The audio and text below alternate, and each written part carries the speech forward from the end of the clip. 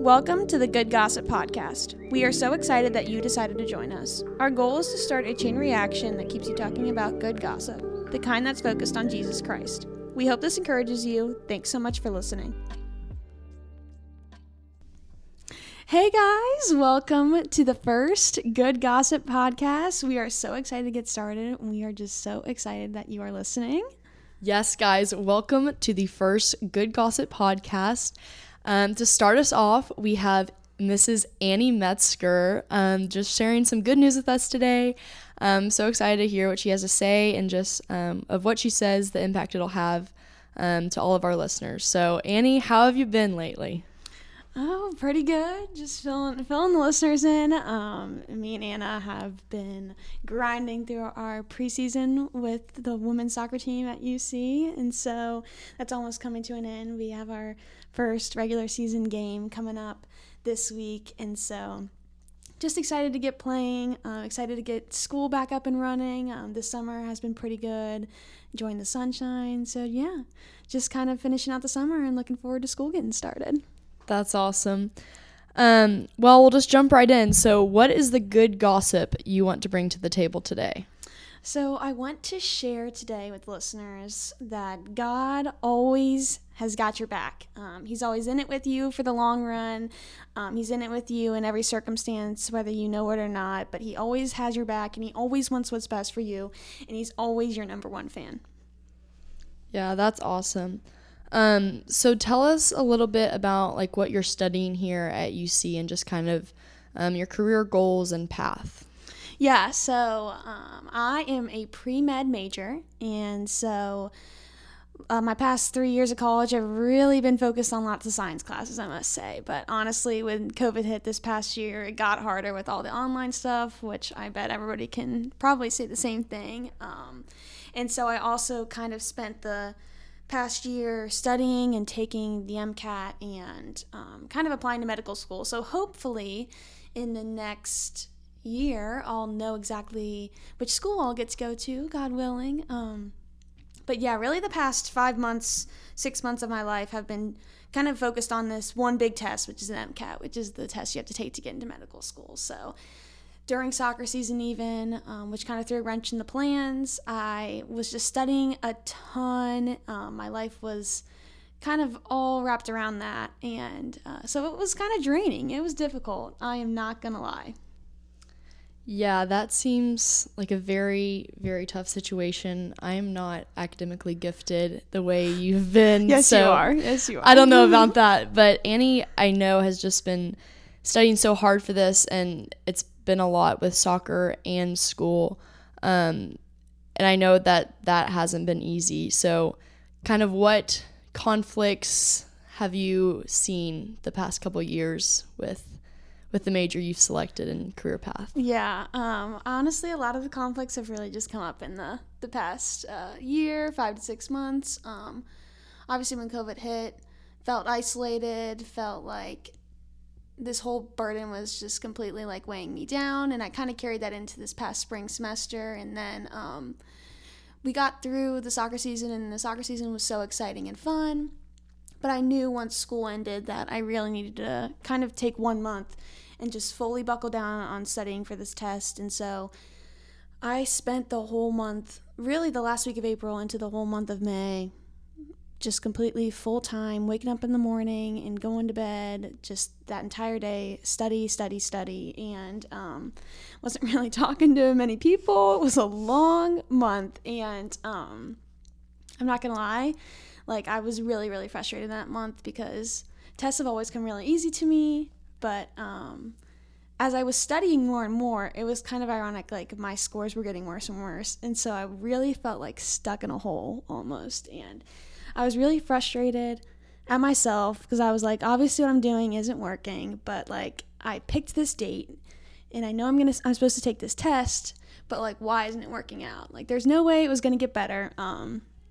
This score isn't really going to mean much to listeners because it's a weird scale, but I was getting like around 504s and 505s, and basically with that score you don't get into like any medical schools, and so it really, really didn't make sense to me. Why was I studying so much and my scores were getting so much worse? And so on top of that, there was some other stuff that happened, and I'll go into that, where my roommate and my teammate, Allie Sadlowski, passed away. And I took my last practice test the day before she passed away, and that before everything happened, like, I took that practice test. I did the worst I ever did. I got a 503, and I was like, screw this. There's no way I'm taking this test. I'm not prepared. I spent so much money trying to prepare, and it's not working out. Usually when you apply to medical school, like, schools look at all of your scores. They don't, like, just take the best one into consideration. They kind of average. So I was like, this score would screw me over for the future even, so I shouldn't do it. I was so scared of what was going to happen, like, a week from that last test date. And then that next day when I found out what happened to one of my best friends, I was even more crushed. And I was like, no, now I really don't think I should take it, because the circumstances weren't the best. And so, like, so much fear, so much stress, so much anxiety and worry was, like, built up in those 3 weeks. And on top of the isolation from studying, like, I have never felt so, like, desperate and, like, alone in my entire life. And so, yeah, I was just really burned down and totally, like, felt the weight of the entire situation. I didn't know what to do. Yeah, and I mean, that week before, we had actually seen each other that Monday, and I mean, we were both kind of set for whirlwinds of, what's next. And I remember we tried to get together, and there was another thing that happened that week with your dad that just kind of was another stepping stone of what do we do now? Like, what's next? Yeah, like, our whole team was gonna get together that week, whoever was in Cincinnati. But then 2 days after Allie passed away, I found out that my dad was, like, rushed to the hospital. He had to undergo emergency surgery. My mom was freaking me out. She probably didn't choose the best words, but she was like, the surgeons were rushing in and being like, let's go save his life. And she, like, comes home the next day, and we've heard, like, I already was dealing so much with Allie, and I was like, great, this is just another slap in the face. Like, why is everything crashing down right at this moment? Like, this is supposed to be the biggest week of my life, and I can't believe all this is happening. And, like, I know, like, Anna could tell too, like, there was just so much, like, weight I felt upon my shoulders for no reason. Like, it was just more of sadness, worry, stress, and I couldn't believe, like, everything that was happening with my dad was going on top of it. And it was like, I wasn't choosing to go see my dad because I wanted to be with my teammates during that week. But, like, yeah, I mean, we all were really going through it, and this huge test was coming up, and I didn't know what to do. And that just added to the fact that I thought I should not be taking this test. Like, I remember going up to my mom, and I was like, there is no way I'm supposed to be taking this test. Like, I won't even make it through the first section. Like, I'm going to sit down, and I'm going to start bawling my eyes out. Like, there is no way. And she was like, I think that you're supposed to take the test. And then I get a call from Allie's mom, and she asked me to read something at the funeral, which was the same day as my test. And I was like, no, now I'm really not supposed to take tests, because I need to be at this funeral for her family and for my teammates and my friends, and to just honor Allie. And my mom was like, you picked May 28th for a reason. The time slot that I picked was 3 p.m., which was even Allie's number. And she was like, that you're supposed to take the test at that time on that day that was chosen 5 months in advance. And I was like, I really just don't want to. I'm not ready. I'm freaking out. But it was a blessing that my brother's girlfriend was in town, and she, like, approached me, like, the day before the funeral, and she was like, I can't even begin to imagine, like, what you're going through, but I can promise you right now, like, I know for a fact God knew exactly what was going to happen this past week, but he still put that date on your heart for a reason, because he is going to be with you through it all. She was like, his timing, it's frustrating for us, but it's perfect for him, and he picked out this day, and he knew it was going to happen, and he has Allie in his hands and in his arms, so we have to trust him. And I was like, I chose in that moment, even though I was so scared, like, I'm going to take it, and I'm going to trust him. And that was scary. We had, like, 200 plus people praying for me that day. We actually, like, had picked a score. Like I said before, my last practice test was a 503, but we were like, let's just pick a random number. We picked a 510. We're like, there's no way I'll get that, but it'll be a miracle if I do. Like, we'll know for sure that God's working. We'll give him some room to work. And so I had like 200 people praying for a 510, and yeah, but I made it through the test that day. Can't believe it. That's right. And you had to wait like a month to get your test results back. But when they finally came, I think the test score was special, and the things that you found on the test were specific things that people had prayed for and that had kind of happened. So if you want to share some of those miracles that happened that day. Yeah, for sure. I mean, that was probably one of the most exciting parts about it, was kind of all the details that were taken care of. So I got my test score back a month later, like Anna said, and I started shaking and crying, like dropped my phone on the spot. It actually turned out to be a 513, which may not mean nothing, but 10 points higher than my practice test, and that's just like unheard of. Nobody really goes in and does that much better than their last practice test. And I knew, like, in that moment when I saw the score, that like God had done something huge, and that these 200 people that were even praying for it too would get to experience that same miracle. And it was just like such an honor to be a part of that and to let God be glorified through that. And I was thinking back, and like I said before, God was in the details. So during that week that everything happened, when I found out about Allie, I didn't touch a single study material until the funeral was the Thursday, which was the day before my test, and on the way home was the first time I opened my computer back up. And there's 4 sections on the MCAT, and the last one's a psychology, sociology section, and so I usually struggled with that one, and I was just chose some random podcasts to listen to, like on the drive home, and like the next day, half that section was like full of the podcast that I had listened to, and same with the science sections. Like I had pulled out specific notes that were on the test that day, and I had asked a few people to pray that I didn't have any reading passages in my reading section, and I didn't. And so like it all came over the fact that like God had answered so many little prayers, and that was so cool how he like really, really paid attention to the little details to like help give me peace and get me through the test. Yeah, and the 513 I think is so cool too, just because 513 is Cincinnati's area code, and Ali Sidlowski's number was 3, so I think God showed up kind of cool there too. Really, and she was there with me through the entire test as well, so my whole family is just hoping that I stay in the 513 for medical school, so we'll see. That's right.